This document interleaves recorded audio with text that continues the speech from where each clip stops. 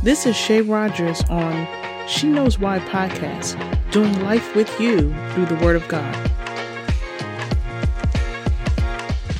I just want to talk to you about when people try to judge you by your sin. But I want to go to the Word right now. Luke, the 15th chapter, verse 11, starts the parable that Jesus is talking about the prodigal son. This is a very good message. This is a very powerful message. But the part of the message that I wanted to pull from is judgment. When people try to judge you based on the sin that you commit, we don't walk into anything perfectly. We are always at a place of working out our salvation. I want to focus on how you can gain strength while people are trying to put their words on you. If you're not familiar with the story, go and read it. It's very good. It makes you think. But the part that I want to cover is the relationship between the brothers. There was a rift between the brothers. One was faithful, one was unfaithful. I'm really trying to tiptoe around this thing because I don't want to give it away. In the meantime, one brother judged the other brother, and he took his judgment to his father. And the father had a different perspective than the oldest brother, and the youngest brother was the one that was being judged by the oldest brother. Let's take this same scenario and bring it into personal life experiences. There may be a time in your life, especially new Christians, where people will try to judge you based on your sin.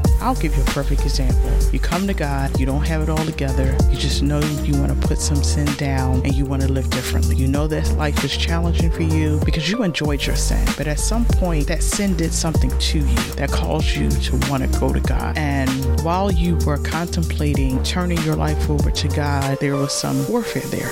The enemy's trying to tell you, making a mistake. You're living your best life right now. You do whatever you want. You control everything. But everything you did had a consequence that you didn't like. What happened when you got saved, there was supposed to be a change with you. And your changes at times aren't all immediately. There are things that you will work out until you're free from it by the power of God. Anyone that's out there that's struggling with anything in that area of their life that they've not yet been freed from, delivered from, and have overcome, I don't want you to hold on to that as an excuse of comfort that may have been before you knew God. But as you are learning your relationship with the Lord, and as you're depending on Him and you're not depending on those things, you are finding a way to trust God to change that with you. Do not allow people's words to be on you when you know that God is forgiving you and that God loves you and that God's love is unconditional. Do not allow people's opinions to put a negative effect on you, that you feel like I don't belong here, or this wasn't for me, or God didn't do this, or God doesn't want me. That is all a lie. They had to be free from something and still need to be free from some things. And I want to encourage you to stay focused on, while you're with the Lord, you are depending on Him to remove some things that are sinful, that are more stronger in your life than others. And we're asking the Lord to give you strength,